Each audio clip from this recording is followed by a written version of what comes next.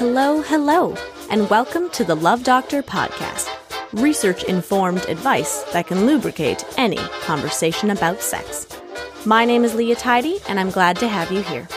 On today's show, I'm answering questions about identity, books and TV shows that have informed my understanding of sexuality, and I also share a little embarrassing story because, well, listener, that's what you wanted.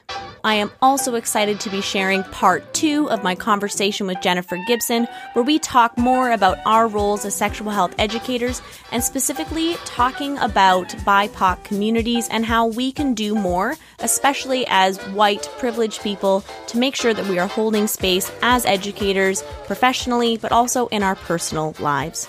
But first, today in sex.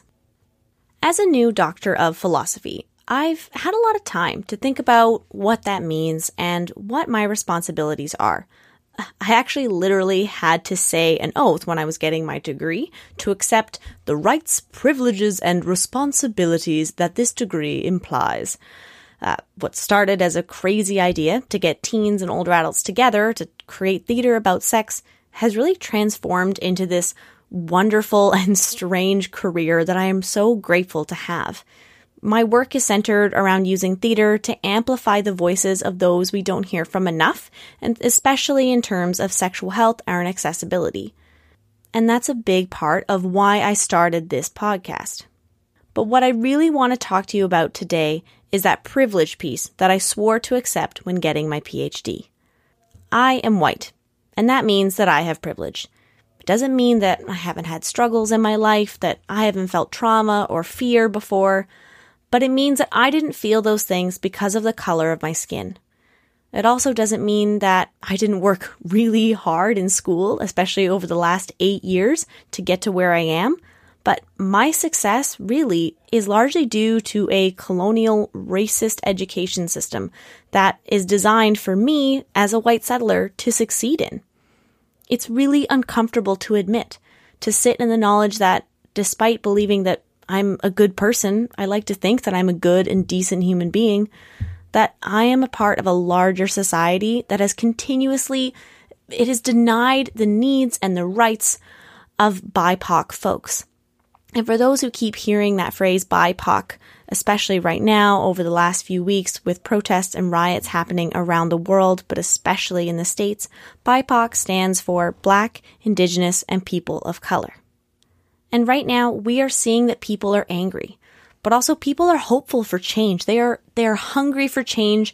They're desperate for it, but they see that it needs to happen. I try to live my values every day, but I'm sharing my voice right now because I have so much to learn about my own white privilege. One of the terms that you hear people using right now is unlearn. And I think that no matter who we are, we have been told things about ourselves from society that simply, they just aren't true. So our learning process, it needs to hold both in a balance. An ability to question the things that we have always thought to be true, and then to hold space within ourselves to grow with our new knowledge and unlearning. I really believe that the power to create a more equitable change lies in each of us, and we need to come from a place of hope. We need to be hopeful that the struggle and the violence that BIPOC communities have endured will not go unanswered, but instead they will be taken up by allies who say that enough is enough. This can look like education. It can look like taking time for self-care and reflection. You can donate if you can protest, you can sign petitions. You can use art to express yourself. Embrace joy when you're feeling it, and sadness and anger. But it also means using our voices to nudge our world closer to justice. I hope that if you have questions, you feel safe and comfortable to send them to me at the lovedoctorpodcast@gmail.com, because I think that having these kind of conversations is so important. And as you'll hear in part 2 of my interview with Jennifer Gibson today, sexuality, it doesn't exist in some sort of vacuum, and we need to be having these conversations to have a better sex life. Trust me, you'll see. So today, instead of answering a series of questions from multiple different people, I actually had one person send in a series of questions. And I really think this is a great idea because I get to feel like we will have a conversation and hopefully I can be able to shed some light on the great questions that you ask. So I'm just going to play the audio clip now and I'll get into my responses. Hi Leah. Glad to hear you're starting a podcast exploring the world of our sexual health. I'm soon to turn 30 and I think I'm very lucky to be born into a time when there is so much acceptance for and exploration of sexuality. It takes people like you to keep that progress going in a positive direction, so thank you. I have several questions depending on where you want to take this podcast. Firstly, what books have impacted your own life, be that your identity or your sexual interests? Secondly, losing my virginity was a negative experience, and the relationship was not a good one. It took me a long time, a lot of reading, and a lot of deep reflection to get me past that. What advice do you have for people trying to move past negative experiences? Have you noticed any research that comments on the life-altering effects of positive or negative sexual experience or sexuality in people's lives? Maybe, as something a little bit cheeky and fun, do you have any slightly embarrassing stories or moments, awkward encounters, hilarious anecdotes or personal challenges that you want to share, just to remind everyone that we're all human and it doesn't always go as planned? Thanks very much. Hope you have a grand day. I'm going to start first with what books have impacted my identity and my sexual interests. I think this might be a really good time to, introduce myself on these terms. So I am a cisgender woman, which means that the sex that I was given at birth, female, aligns with my inner sense of gender identity. I am also a bisexual woman, so that means that I am attracted to men and women, but it also doesn't mean that I necessarily conform to that binary of gender. You hear a lot of folks who describe themselves as pansexual, meaning that they're attracted to people and not specifically to a gender. So I have identified as bisexual since I was 12, and for me, that just feels like something that honors who I am and my own understanding of self, but it doesn't necessarily mean that I believe in that strict gender binary of man-woman. This is all just to say that is the frame through which I'm going to talk about my experience. So a book that I recently just finished, which I think was really helpful, was State of Affairs by Esther Perel. And what I loved about this book was that she really talks about relationship boundaries. It's predominantly about people who have cheated and what that experience has been like. So the great thing is it's kind of written as anecdotes. Here's so many stories from so many couples that she has sat down with to talk about their experiences. But what kept coming up again and again is that there's this assumption that in a relationship, it's supposed to be monogamous. But a lot of the time, we don't actually have that conversation with our partner. We both enter into the relationship having this ideal or idea in our head, but we haven't actually talked to each other about what does infidelity mean? What does it mean to be monogamous? Do you believe that emotional cheating is a thing? Or do you just believe that only if you are physically having sex with each other, that is cheating?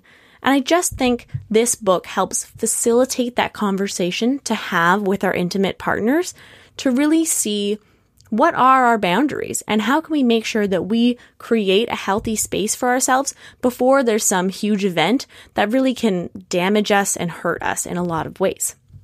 Now, another book that I've been reading is called Pussy.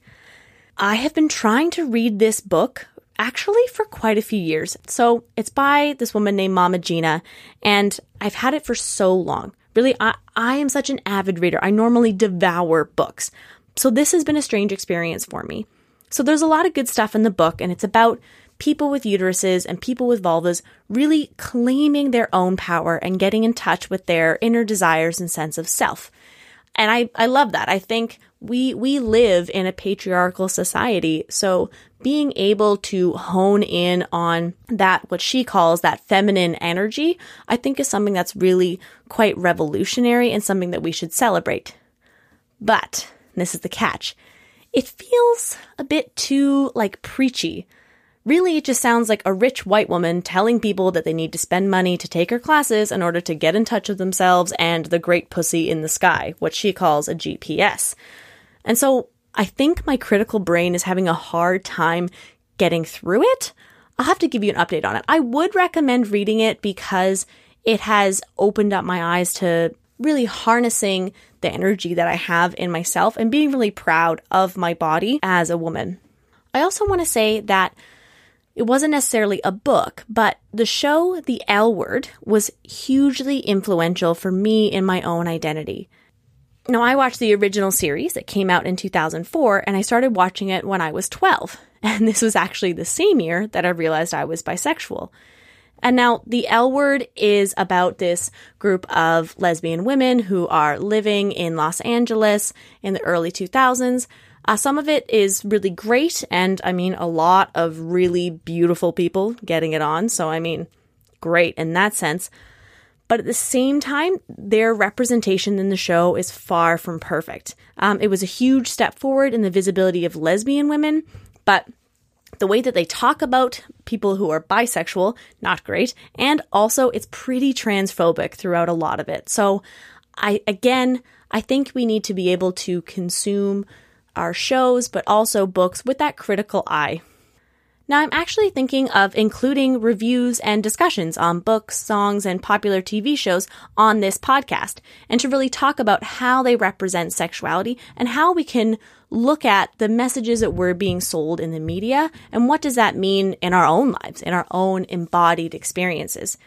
So I'm wondering, is that something that you would be interested in? It's something that I don't see a lot of other podcasters doing, and I think that the cultural content that we consume is a really big component of how we present ourselves to the world and how we understand our sexuality. So if you think that would be interesting, please send me a tweet at tidyleah, TIDEYLEAH, or send a voice memo to our podcast email, thelovedoctorpodcast@gmail.com. And now to the second question that you ask, about how do we get past these negative sexual experiences in our lives, and what does research tell us about it? Now, first, caller, I really want to thank you for being so vulnerable and sharing this story. I know for a lot of folks, having that first sexual experience, sometimes it's not a pleasurable one. Sometimes it wasn't a safe one, and it's hard to be able to talk about those things, especially if they were negative. So really, thank you for feeling confident and safe enough to share that here. Now, the first time that I had penetrative sex, because I really think that we need to be clear that, penis and vagina sex is not the signifier of real sex. That is just one form of sex. And we really need to reframe the dialogue, about losing our virginity. But I digress. Anyway, so that first sexual experience for me wasn't great. And that first relationship with that long-term boyfriend, it was not healthy. Far from it. Like you, caller, it really took me a long time to start to unpack those experiences and my own feelings of shame around the sex that we were having, and really that whole relationship. I was only 16 at the time, and so I was doing a lot of my own growing and finding myself in the world, and so I had a lot of mixed emotions about that relationship. Now, while I'm not recommending jumping into a new relationship to fix those feelings, I will say that my next relationship after this really unhealthy one, it was hugely beneficial in helping me work through my feelings, because I was so young at the time, and for some reason I chose not to talk to my parents about it. And I know that happens a lot. For young people, they feel like they can't talk to their parents about sex. And even as we get older, sometimes we can never talk to our parents about sex. But I was able to turn to this partner in this next relationship and really share those experiences with someone that I felt safe and somewhere I felt really seen in that relationship. Now, I feel bad for not actually talking to my parents about it, because they really are such wonderful and supportive people. But at the age of 16, I did not have nearly the emotional awareness to figure out how to do that. And so that was just off the table. But overall, I think finding someone who knows you to help you talk through what happened is really important. And even more so than that, talking to a therapist or professional, someone who can someone who can really hear us, but then tease out those feelings around our past experiences, and they can offer you some more positive strategies for moving forward and what a healthy relationship, intimately and sexually, can look like moving forward. On the research side of it, as part of my dissertation, I actually have an entire chapter about sexual shame. And indulge me, if you will, for just a moment. I'm just going to read you this short piece. Shame thrives in the dark, unspoken parts of ourselves, which we do not share with others. It can be imposed by other people and institutions that tell us certain behavior is unacceptable and that we must conform to societal norms. It is clear from the literature that shame is often associated with silence, whereas empowerment lays in finding our voice. And I think that's really the distinction. That shame piece is not being able to speak about our experiences and feeling that something that we have done or who we are is bad or unlovable. And that simply isn't true. And I think a big part of that, and why I say empowerment lays in finding our voice, is sharing those experiences and talking about them so that we can take ownership over that experience and what we're going to do moving forward. I've also read Gender, Sex, and Sexuality Among Contemporary Youth. It's called Generation Sex, and that came out in 2018. And what I found really helpful was that each chapter tackles a different aspect of sexuality and how there are so many factors that influence our experiences of sex and gender. There's actually an entire chapter about teen girls in abusive relationships where their boyfriends threaten to kill themselves if they sense the relationship is ending. And I was really shook because every word of that specific chapter, it could have been taken verbatim from my own experience. And it was awful to read that it's a recurring script that so many young people have faced. Now, also, what I have read consistently in the research is to better educate ourselves. The best thing to do is to be prepared when we enter into these first experiences or any sexual experience. But even afterwards, as we start to make sense of these experiences and we're gaining this better understanding of what healthy sexuality means to us, and that also means claiming agency over our bodies and preparing us so we can have more satisfying and rewarding sexual experiences in the future. Lastly, in terms of research, I'll say that there's a theory called the life course perspective. And that's been a big part of my own work, where that basically looks at our experiences that we have across our life course. So that means experiences that I had as a teenager will probably have some influence or have some impact on the experiences that I will have in my 20s, in my 30s, in my 40s, and so on as I age. So that's why when I did my work, I looked at youth and older adults together because I wanted to see how those experiences at different parts in our lives, at different life stages, really could they inform each other, and was there a correlation between what older adults are feeling in terms of social stigma and what youth are also feeling. So a big part of the life course perspective, it talks about advantages and disadvantages and how those can accumulate, how they can pile on top of each other. And really, this theory is a big way for us to think about institutional inequality, particularly if we're looking at racism, if we're looking at classism, at sexism. This is a way of saying that our experiences early in our life and our social circumstances can really inform how our lives change and the experiences that we have throughout our lives. So it's really looking at like disproportionate advantage, and looks at privilege as well. It's not just if you had one bad experience, you're more likely to have another bad experience. It's looking at what are the larger social implications and institutions that influence our experiences based on our skin color, based on the amount of money we make, based on our gender, based on our sexual orientation, and so many things about our intersectional identities that inform our lives and how we experience them. Now, I also want to say, caller, that you did a lot of the right things. You did a lot of reading and deep reflection, and I really think that that's a big part of altering that narrative and fostering more positive experiences. I've linked all the resources that I referenced today, and I hope they are helpful. I'll make sure that they are accessible to everyone here if you want to check those out. So I'm just going to answer the last part of your question as well, that kind of more humanizing question, if you will. Now, as you said, caller, all of us are human. So, of course, things aren't going to go according to plan. And especially when it comes to sex and things like that, it just won't happen. Without getting too explicit, I will say that one time I had been seeing this guy. And it was great. It was basically just like a summer fling, but I thought he was great. So I hadn't seen this guy in about a month or two because I had gone back to school and was no longer working at the place where we had met and we worked together. But they were throwing a Halloween party. So I thought, oh, what a wonderful opportunity to come back into town and show him what he was missing. Yeah, that didn't exactly go according to plan. My sister and I went to a Halloween party where there was a costume contest for the best couple's costume.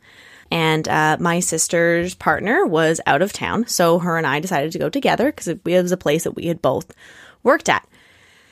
And I thought, ooh, if we win this couple's costume thing with our sick costumes, maybe this guy will be interested in me and want to pick up where we left off, shall we say. The issue wasn't necessarily in that plan, because maybe he would have been interested. I think it was more so the costume that was the issue. I will say, before I tell you what the costume was, we did definitely win Best Couples Costume, because it was great. But my sister was Captain Kirk, and I was Spock. Yeah, with the ears, with the eyebrows, with a black wig on, I was a pretty convincing Spock. So I'm not quite sure what I was thinking that, oh yeah, dress up as Spock for sure. That'll make this guy wanna start seeing you again. Needless to say, it didn't work. But that's okay. Both of us have moved on, and I still have photo evidence and the pride in my heart knowing that my sister and I are a great duo, and we won that damn costume contest. Thank you so much, caller. I really appreciated you taking the time to send in so many questions. And as you said, I am developing what this podcast is going to look like. And so having a wide variety of questions really is amazing, because I hope the different people who listen can take different things away from it. So thank you again. And now I'm excited to share part 2 of my interview with Jennifer Gibson, and we're just going to dive right in. There's another piece that I'm interested in talking about empowerment and holding space, and how do we see and hear more diverse voices on stage. And I'm thinking especially right now with the Black Lives Matter movement, and how important it is to, as we said before, to be facilitators and to really leverage our own privilege to hold space. I've been following a lot of sexual health educators who are race is a part of sexual health, and they can't be taken apart from each other. They inform each other. So I just kind of wanted to get any thoughts and opinions about the intersection there. Absolutely. I mean, I think one of the things that, has allowed sort of a sex negative, shame-based discourse is the separation between sexuality and race and ethnicity and ability and age. We have looked, in this very, and again, the SEX part, this very narrow scope of that. And I think, especially when we talk about reproductive justice, I mean, how can you separate that, especially from the Black community, right? Absolutely. And the field of gynecology. I mean, there's so much there, and there's so much history that has been erased. Yeah. That has been absolutely ignored. And I think the other piece, when you were talking about the youth wanting to talk about orientation, well, pride. Absolutely. Stonewall. Where did that come from? That is inextricably linked to race. Absolutely. And to oppression and to freedom. And I think it's just such a fascinating time. I just feel like this is such an opportunity for, all of us to really step back and look at the intersections and look at how they've been used to control and manipulate and negate, and how, we can all work together to create space for people to take those oppressions back and actually make them freedoms, really. Yeah. Yeah, absolutely. I think it's a time where we're creating space, like, and my hope is, and in the last week, again, I mean, I've been lucky enough I've been privileged enough through doing a gender studies degree to have lots of opportunities to have conversations about race and gender and ability and age and, even body positivity, looking at size of bodies and the depiction of sexuality, especially through female identified bodies. What does sex look like and sexiness? I had that privilege from my education to do that. And I think, unfortunately in our mainstream discussions about sexuality, it has been very narrow, white, cisgender, heteronormative, able bodies. And anyone who, didn't fit into that, which is many people, probably the majority I would say most. I'd say the majority of people, had something they could identify with, but not enough. Like, and this, I think, is such an amazing opportunity for us to just be like, you know what, I have some space. Who'd like to step in here? Right? Like, I've been privileged enough to be able to do this amount of work. Would someone else is way better to speak about this than I am. Right. And that's one of the things that we've always done in the work that we've done with Indigenous communities is, especially in other communities who have barriers, is we want to be invited into the community. In no way do we want to say, this is what we have to offer. Right. Yeah. Like, and approach, we want it to be symbiotic and to be like, what can we offer you from our privilege? Right. And let you be an expert on your own experience, because you are. Yeah, absolutely. I like how you've separated that, the sex and the uality, because I think, other people have separated it, and we really need to look at it more all together, because that is the part of it that makes our individual experiences so unique and so rich, is how there's so many aspects of our identity and our personal sense of self, but also how society has shaped us and informed what we should look like, feel like, who we should love. And so if you can find, the more and more narratives that are out there that show more diverse folks, and especially in diverse sexual orientations and relationships, then people are just going to be able to identify more with being like, oh, like this speaks truer to my lived experience, and I can use this experience to maybe inform my future experiences. And so, it's definitely been an interesting journey for myself, like, how do I make sure that I'm not taking up space, but I'm holding it and trying to make that difference. And it's constant. It's a constant negotiation, every day. I think, absolutely. And I think it's, it's that, like, that intention and looking at creating community and what's my role in this community. What can I offer you? Right? What can I offer you out of the resources that I have and the knowledge that I have? What can we share and what can we move together? Because there are pieces that, that work for me that aren't going to work for you, based on race, based on ability, based on body size, based on orientation and gender identity. And rather than, make assumptions and I think too, it's just taking the time to ask. Absolutely. Right? And just to be like, is there anything, you need? Like, is there anything, do I have anything that could be useful for you?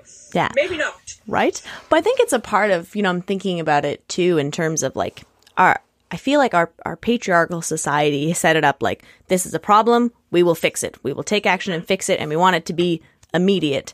And if we move away from that and say, well, it's far more complex, how do we lean into these gray areas that, it's going to take multiple levels, like at our personal, community, institutional, government world. It's going to take change at all of these different levels in order to create something that's more sustainable.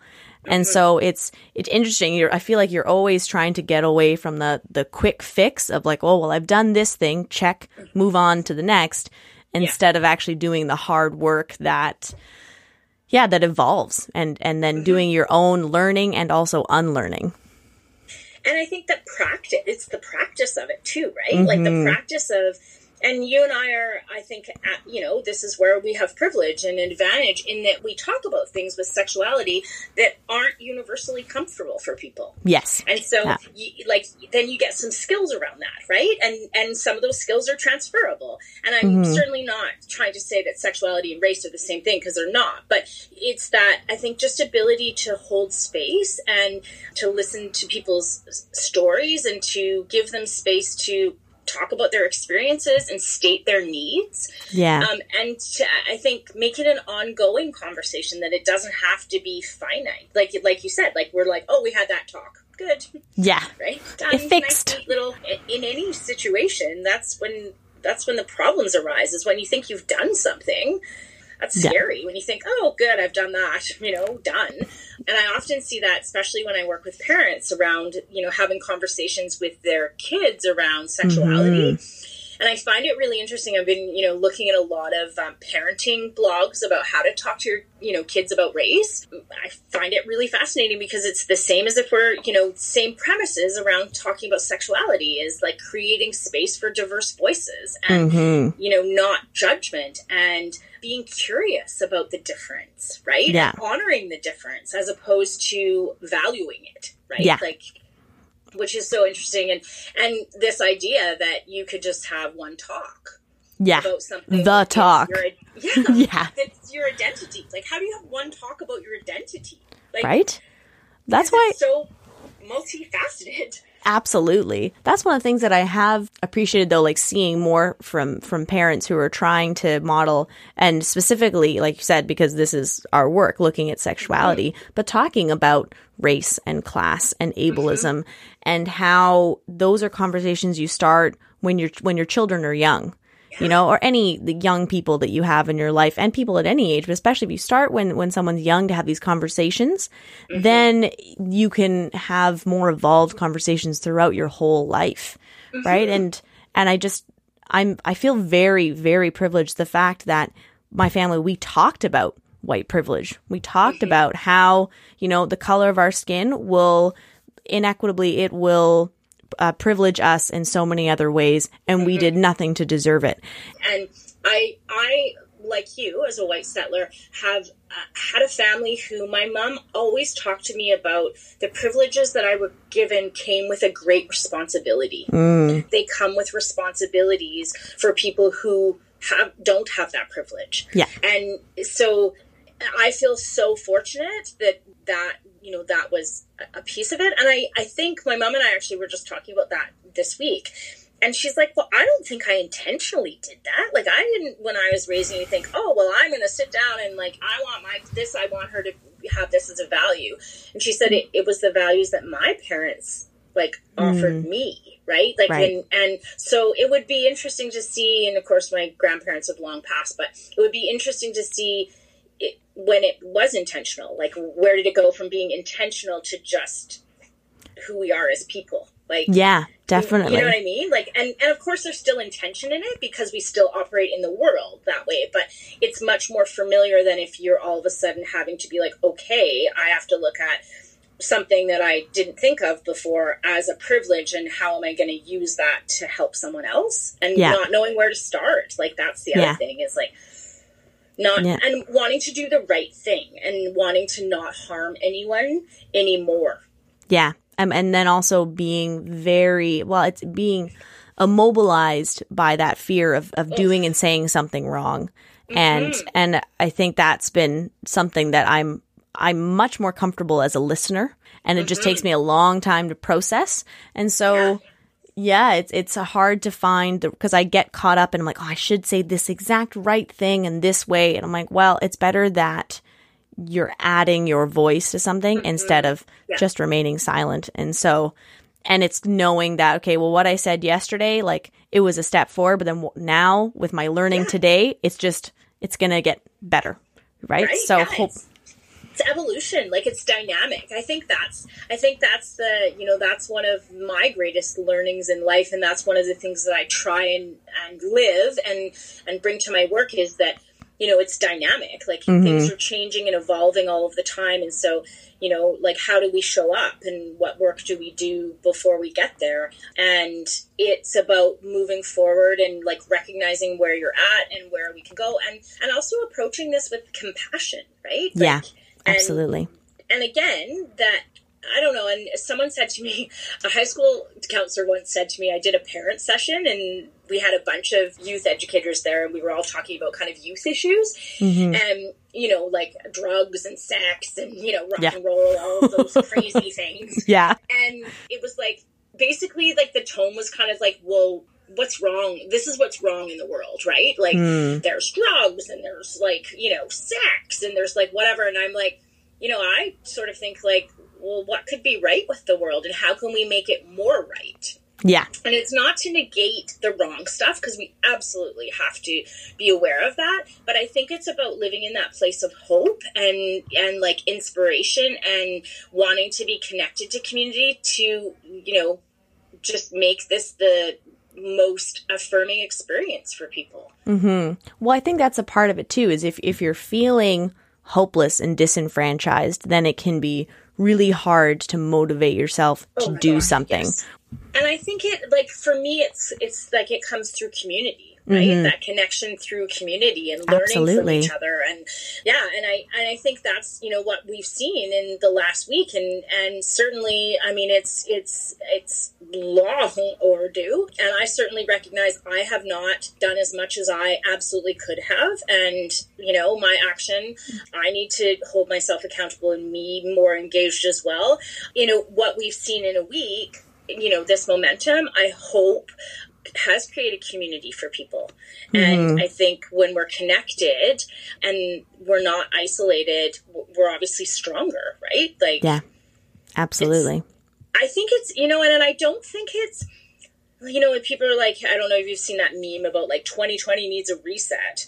Right. And, like, I actually don't think, I think this is our reset, to be honest with you. Like, but it's all kind of come to a head, like issues that have been issues for so long. Yeah. And then just, I think it's almost like it was a pressure cooker. Yes. And people are like, why is this happening now? I'm like, how could it not happen now? The tension and anxiety that's happening in the world.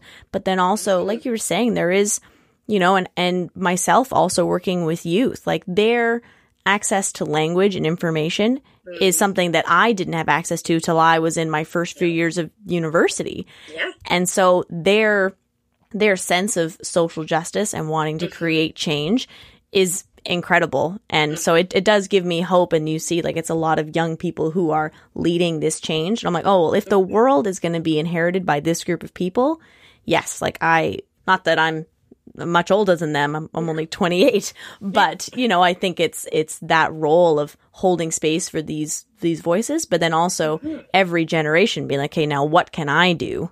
And I think too, like, one of the great legacies of it's intergenerational learning. Right? Absolutely. That's the other thing is that, like, we've separated people by generation and by class and by race and by all of these things for so long and valued them that I think that, like, this being isolated in your home, like that being the first step, like your freedoms being taken away from a generation that didn't know what it was like for many people to know what freedom, like, so that's a bit of a wake-up call. Absolutely. And, it's a very big wake-up call, and to do things intentionally and have to think about things that you didn't a week ago, I think that actually has been a perfect catalyst for us to go, we cannot ignore what's not working in the world anymore. Like, that has never worked, but has benefited people. I feel like there's synchronicity in that. I don't know. Maybe I'm wrong. No, I think it's kind of a weird thing. It feels very apocalyptic right now, but it's also that radical shift was, I think, really needed in terms of how we treat each other in the world, but then also like for our planet as a whole, like this is a home for all of us. And what is that going to look like moving forward if we don't make changes? And if we make changes that are equitable for more people, then we're going to create more equitable access to creating a more sustainable environment and actually doing something to address climate change. Not to get, oh my gosh, that's a whole other topic we could talk about, but... But the intersections, right? This is the intersection. It's almost like we had to be pushed into isolation to actually recognize the intersection. I think sustaining this momentum and sustaining the work we're doing on ourselves. Yeah. And I think the commitment is the action piece, right? Like, so doing the learning and then what is the action? Yeah, you can get bogged down and being like, well, if I'm not doing enough, you're like, well, if you are doing something, it can always, that is benefiting to the larger whole of what's happening. Yeah. I mean, and I have to tell you, one of the most exciting things, like, is having the opportunity, like, partly because of, our pandemic response, and then, people amplifying many people of color, our BIPOC Instagram, for example. I've found, like, sex educators that I would have never found. Yeah, same here.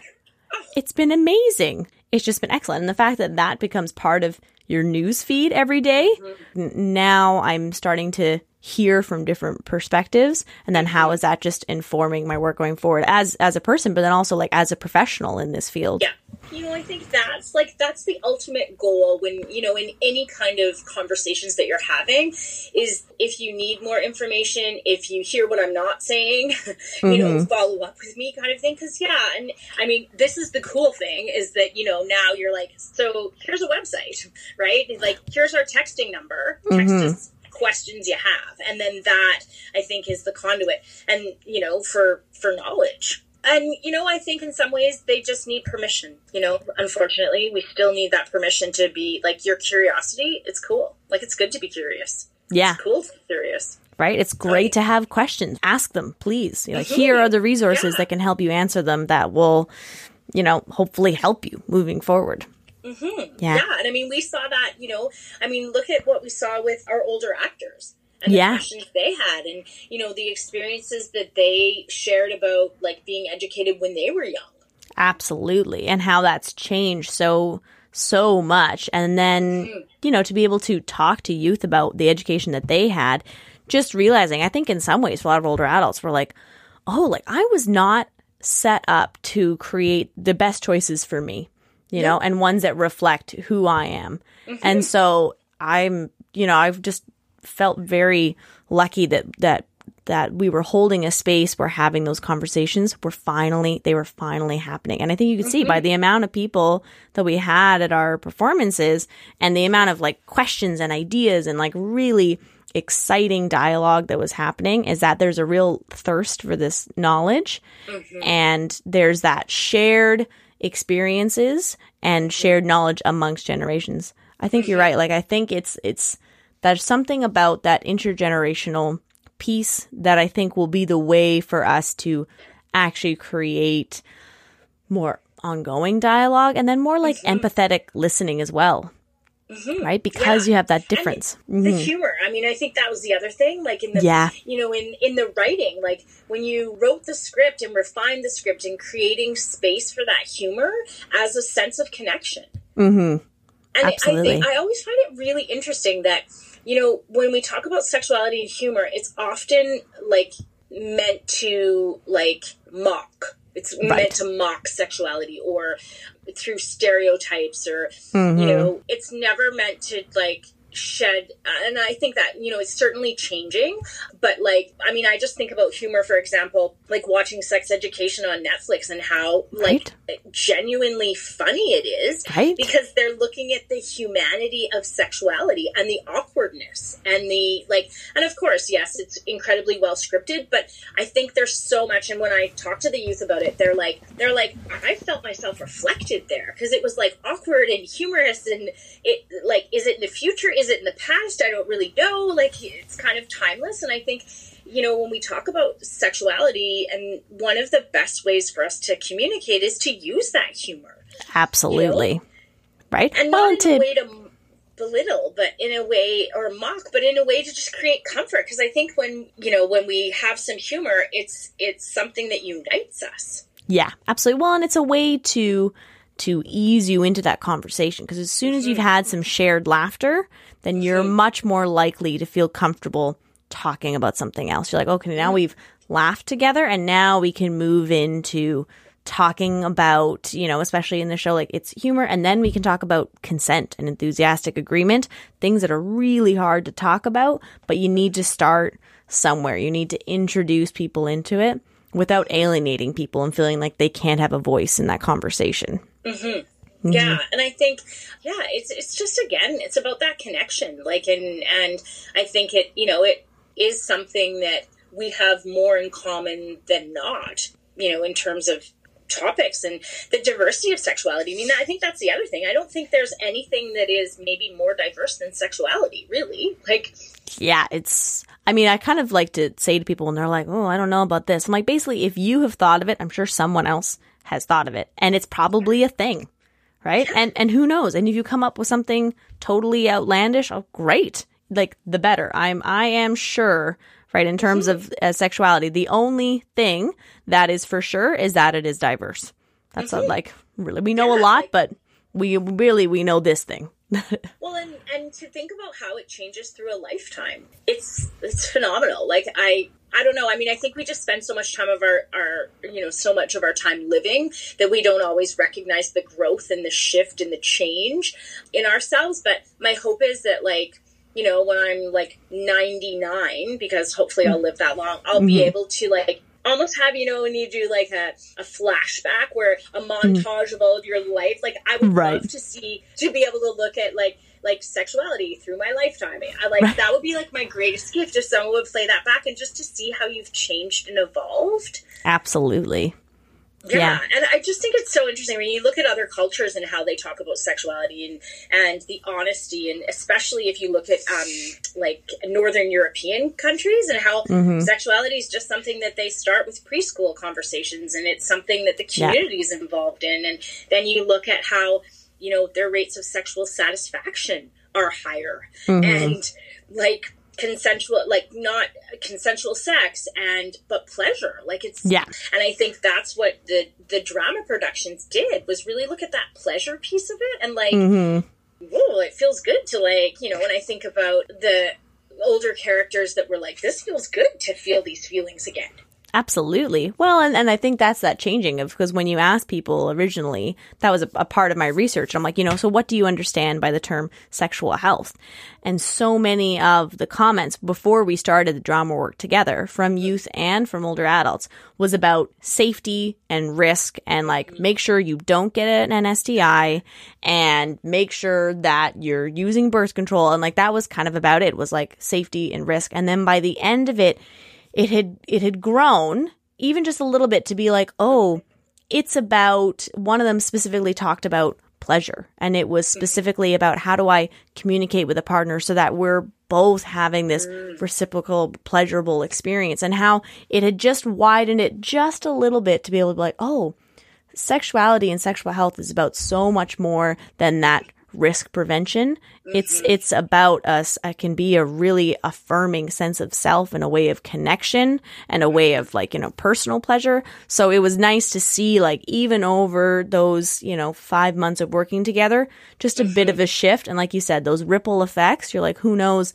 if those sparked conversations with their own families and community members that hopefully, I like to call them they're advocates for change. We didn't create social change, but we created advocates who are now out in their community planting the seed and just spreading the word, right? Well, because I think that's like, I mean, that's true systemic change when you have that, because you're hearing it on so many different levels. And it's so interesting. I had a young person say to me that, you know, they're making decisions to be sexual with a partner, and they're like, so how do you ask someone to be tested?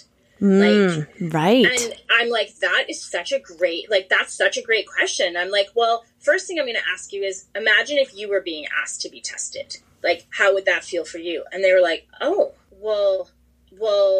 And I'm like, yeah, like, because we often decentralize ourselves from this, which is interesting too. Like, anyways, I said, how would you like to be asked? And they're like, well, like, I wouldn't want to be accused. And I'm like, right. And I'm like, why are you thinking about, like, what could go wrong? Like, you're thinking about preventing infection, about like, what could go wrong. But what if you thought about what could go right? Like, what if someone said to you, like, I want this experience to be super hot. So are there some things that we need to do beforehand? Like, for me, maybe it would be knowing you've had a partner or partners before. Maybe it's like getting tested. That would make it really hot for me.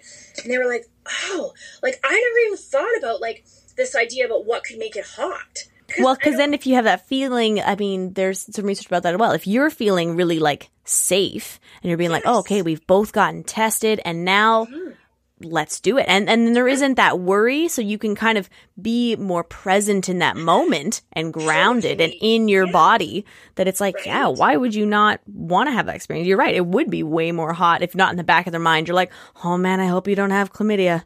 Like, it's a whole thing. And I think, and again, that speaks to how we educate people. We educate people, like, if we're trying to reduce risk, like, why do we focus on the ultimate worst thing? Why don't we empower them so that, and I mean, that's what research, is showing us now, is if we give them really solid information, that helps them use critical thinking skills and make solid decisions, right? And it's so interesting. And I think that's the other thing, is that I often talk about, like, with people, like, your expectation of a sexual experience and your experience of that experience might be so different, and then the follow-up of that. And because I think a lot of times a lot of negative sexual experiences comes afterwards because you have so much anxiety, right? Like, about like, ooh, like maybe I do have an infection. Maybe there's an unintentional pregnancy. Maybe that wasn't good. Maybe this wasn't.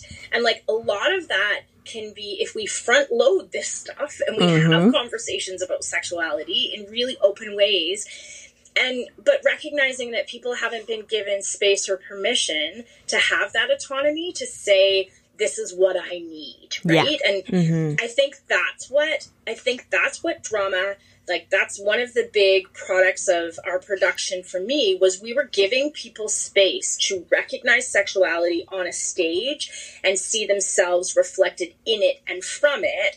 And you're also giving people space to think about what would they like a sexual experience to be like, whether they're 15 or, 92, right? And I think that that's one of the things I do with parents too, is I say to them, if you could, script the ultimate sexual experience for your children, what factors would you want that to be? Yeah. And like, often it's really like, they're like, that's super uncomfortable. I don't want to think about my child as a sexual being. Like, but it's like, what ultimate experience would you want them to have in a romantic relationship, in a friendship? And they're like, to be respected and to be autonomous and for it to feel good. And you're like, okay, well, let's translate that into what you want that sexual experience to be like. Totally. Like, it doesn't have to, and that's from generations of looking at the sex piece of it and the shame piece of it.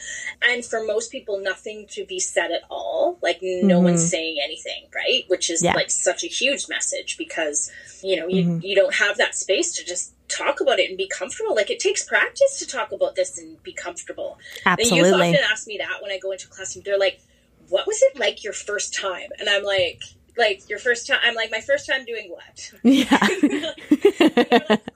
Like talking about sex. And I'm like, okay, fair enough. I'm like, well, it's like your first time anything. Like, you don't know what to expect. You think about what could go wrong. You hope things will go right. But the more prepared you are, like, for the things that could go right and the ability to react to the things that can go wrong with resources, it's like that. Like, was I comfortable talking about sex in front of a group of people the first time? No, probably not. I mean, no. Like, I mean, I can sort of remember it because it was so long ago. I can sort of just remember being like, okay, here we go. Like, this is happening, and just it's just like whatever. But I think it's just being genuine, and like, this might not be what we think it's going to be, and that's like in anything in life. It's just showing up, right? With where you're at, and that humility and I think that's what, I mean, certainly the magic that you created through that production. I mean, I when I think about it, I can see you in the boardroom at Island Sexual Health. Like, just like your physicality, like just that like openness, and like you engaged people, and Yeah, it really is magic. Like, it really is nothing short of magic. So when people are like, so what do you do, Leah? You can be like, I'm a magician. Because it really is. I think it's magic. Like, I think there's something almost otherworldly about it. I know that sounds weird and cheesy, but I really think it is, because it's like a gift. When you give someone space to be who they really are, that's pretty powerful. Oh, thank you. Yeah, it's true. It was a good space to be working in, right? I feel like that's like the perfect place to cap. I realize now I'm like, I'm going to do like part 1 interview with Jen, part 2 interview with Jen. Cause we're going, I'm like, this is great. I'm like, oh, this isn't going to be just like a 20-30 minute interview. Like, there's so much we're going to unpack. So I am really excited for, look out people. There's definitely part 1 and part 2. Awesome. There's never a shortage. Like, I think that's one of the great things, like, because it's not finite. Like, there's so much to talk about, and it connects to everything. Absolutely. Oh, I'm sure I'm getting people to call in, and if they want to have questions and things. So if there are a few that I'm like, I don't know if I'm fully qualified, I will probably be calling you. Oh my gosh, please. I love that. There's nothing better than that. I think secretly I always wanted to be like the love doctor in real life. Right? This is what I'm like trying to do. And I'm like, oh, it's like you said, it's a big responsibility. I'm like, oh, I don't know. This is why I keep talking to other people to be like, give me your knowledge. Let's share your knowledge with the world. I'm like, that's what I can do well. So that's basically what I do in the classroom. Like, with the youth, I'm like, tell me what you think. Yeah. And then I can, like, basically go, yeah, you've got it. Yeah. Perfect. That's great. Well, thank you so much, Jennifer. I so appreciate you jumping on this call. Oh, I'm so glad you're doing this. I'm so glad you're doing this. Like, thank you so honestly, much. I don't know that I can think about, like, anyone else. Like, well, I mean, it's like when we went on the rag, right? When I went on to the rag podcast and then you went on, like, it's just like, like, you're my people. Right? You're like, this is our community. Right? Yeah, I know. It's so good. Well, thanks again. And I'm sure I'll be talking to you soon. Okay, sounds good. Okay, bye. Thanks for having me. Thank you. Thank you so much for joining me today and listening to the Love Doctor podcast. If you want your questions to be answered on the show, send a voice memo to thelovedoctorpodcast@gmail.com.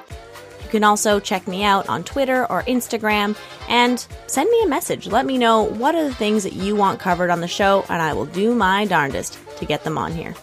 Until then, folks, stay healthy, stay safe, stay consensual.